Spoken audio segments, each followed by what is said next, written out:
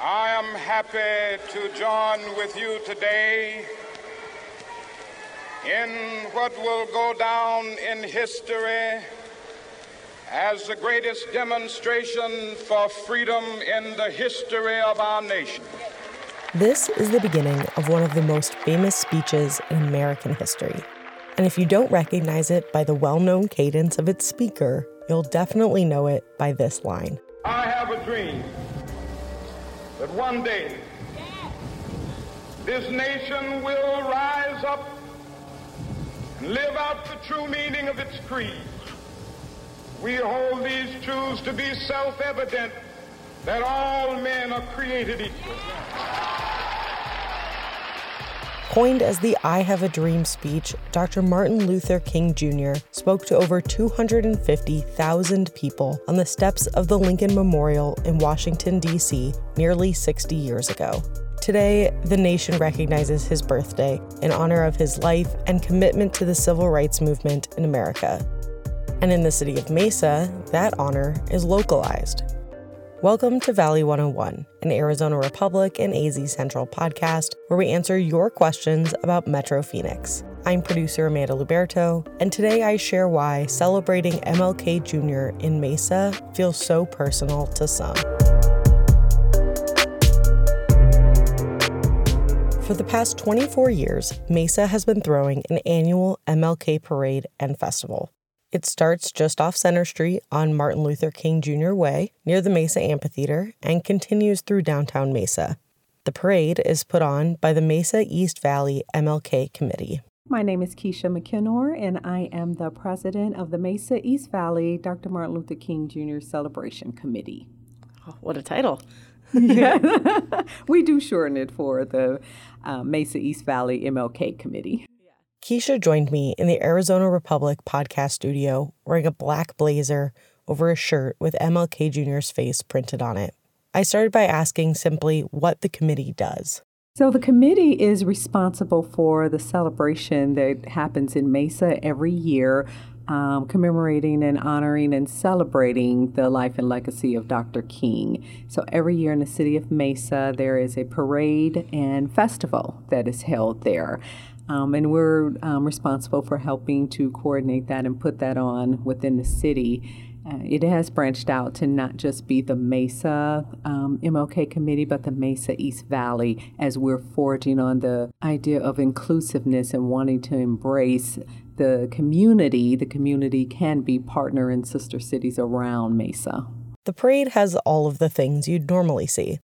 City officials, school marching bands, city first responders, the committee, but it also puts organizations that are specific to Arizona's Black history on display as well. The Arizona Buffalo Soldiers are always there, and they will be there. We have Robinson Ranch, which is a Black-owned equestrian ranch, is always there and will be there. Other community organizations like Big Brothers Big Sisters of Central Arizona will be there, along with Goodwill of North America. They are there championing their diversity initiatives, and what a wonderful way to do that than to come out and partner in celebration of Dr. King. Keisha also mentioned that if you're interested in finding ways to get more involved in the local Black community, organizations will have booths there too after the parade. Black Eminence, which provides programs and services to the youth, will be in attendance. Keisha's nonprofit MCOO, which translates to chief in Swahili, focuses on leadership programs for girls 9 to 17 in marginalized areas. They will also be there.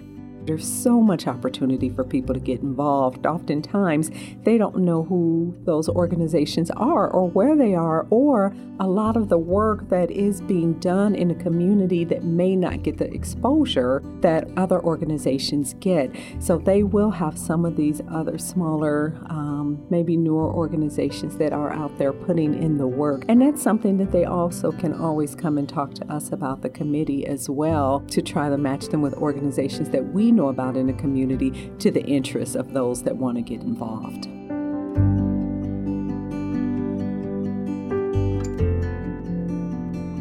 The one in Mesa isn't the only one you can find in the valley. The city of Phoenix is also hosting a parade in honor of Dr. King and has been for 36 years.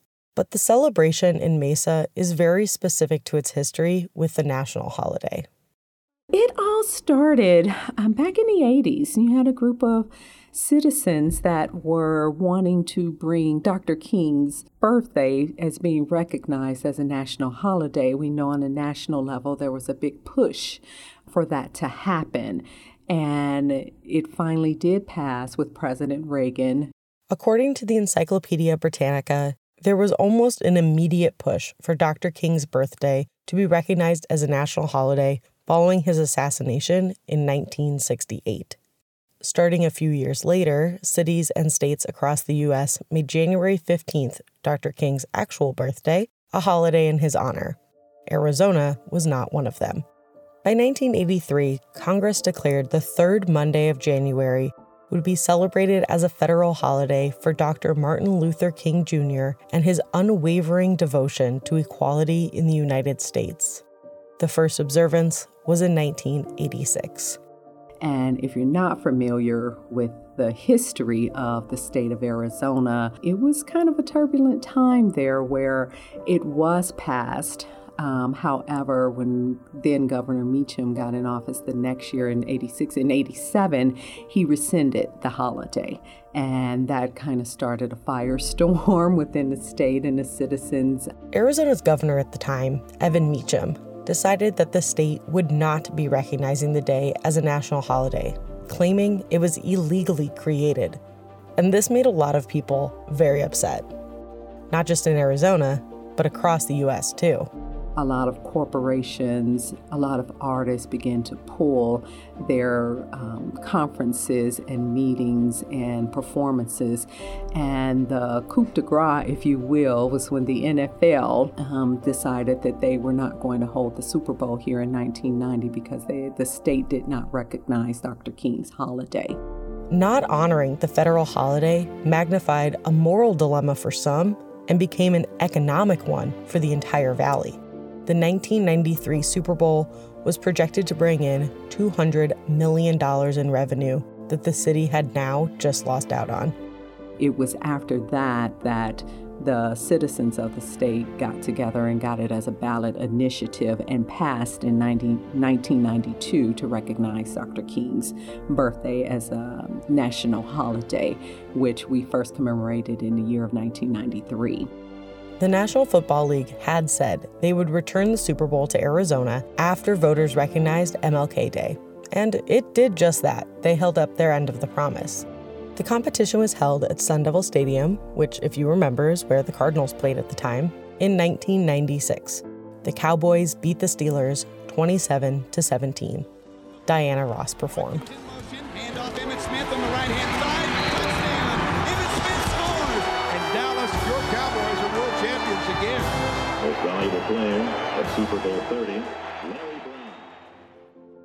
But the reason this holiday is so important to Mesa is because even after all of that, it still wasn't recognized there.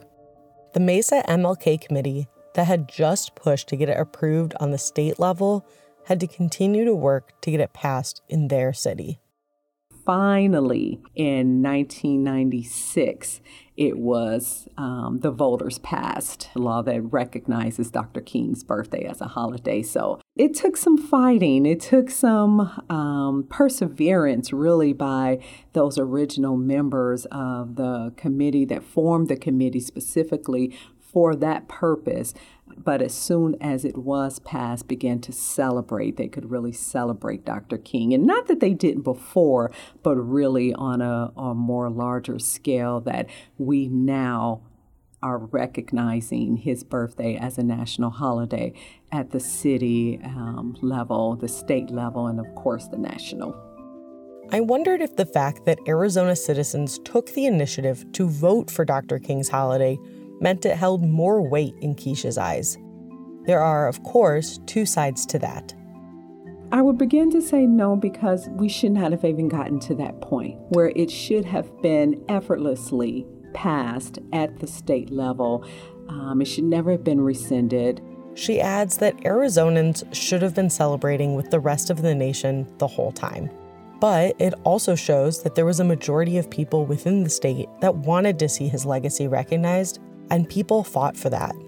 What it shows is that there was a community that was embracing, that wanted to see that championed diversity, that really cared about the legacy of Dr. King. So in one retrospect, you could say, yes, it does mean a lot that the voters came out and voted for this legislation for Dr. King to be recognized. But it's also a sad state of affairs when you think about it, that they really for years had to fight to even get it as a ballot initiative and to get it passed.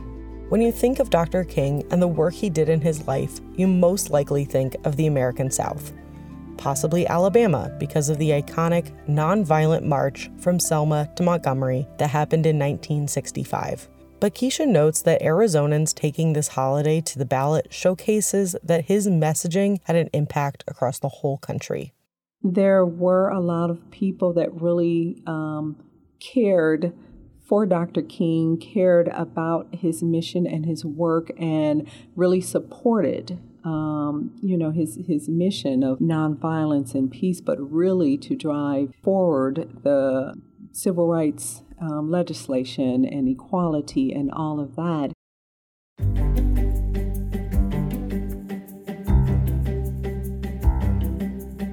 In 2014, something that feels like it only happens in the movies happened in Phoenix. Mary Scanlon was searching through a box of reel-to-reel audio tapes in a local Goodwill when she discovered something special. A lost recording of Dr. King's speech at Arizona State University in 1964. Before this recording was found, the only proof of this speech was a photograph of Dr. King on the ASU campus. The speech occurred less than 1 month before President Johnson signed the Civil Rights Act into law. Scanlon turned the tapes over to the ASU archivist at the time, Robert Spindler, and the speech in full is available to listen to on the ASU Library website. Keisha says this speech is proof that it was important to Dr. King to be in Arizona, and that citizens here rallied behind him.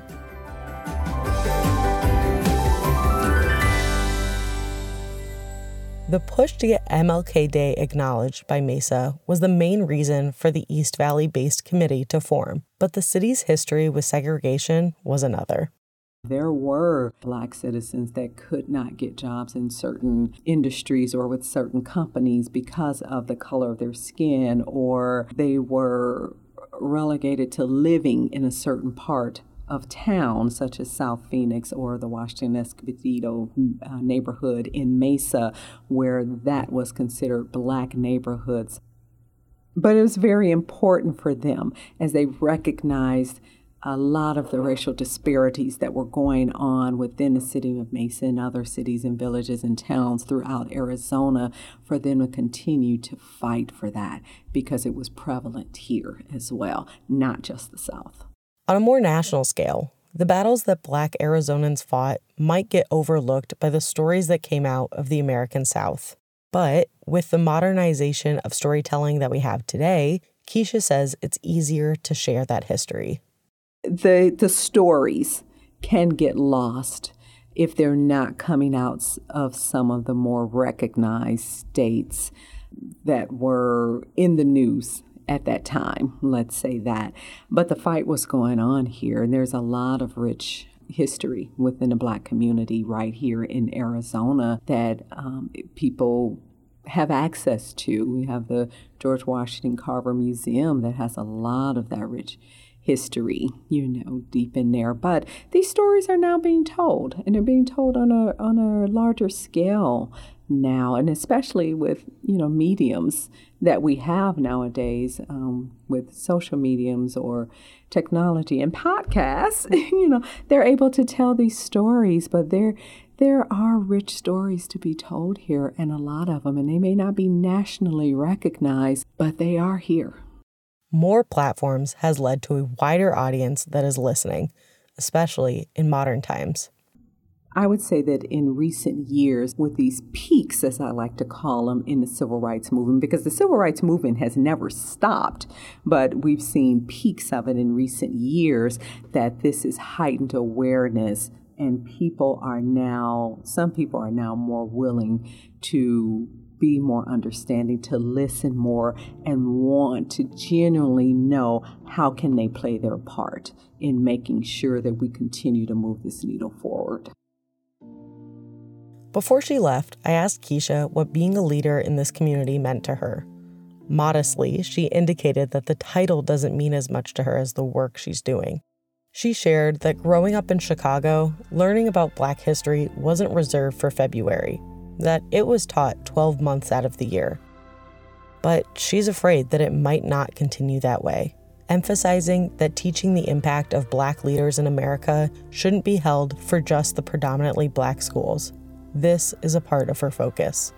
I don't get caught up in the title as much as I do in the work, and that is making sure that his legacy stays alive, that we are educating and teaching younger generations of the values that not only that Dr. King stood for, but a lot of the civil rights leaders of yesterday and today, of the things that they fought for, why diversity, equity, inclusion, and justice is so important, why that there is still the need to work towards making sure that we all live peacefully and harmonious, that if one isn't, we all should feel the suffering of the other. So for me, it's really personal. For me, it's personal in making sure that doesn't die. The Mesa East Valley MLK Celebration Committee is excited to have people back in person for the parade and festival this year.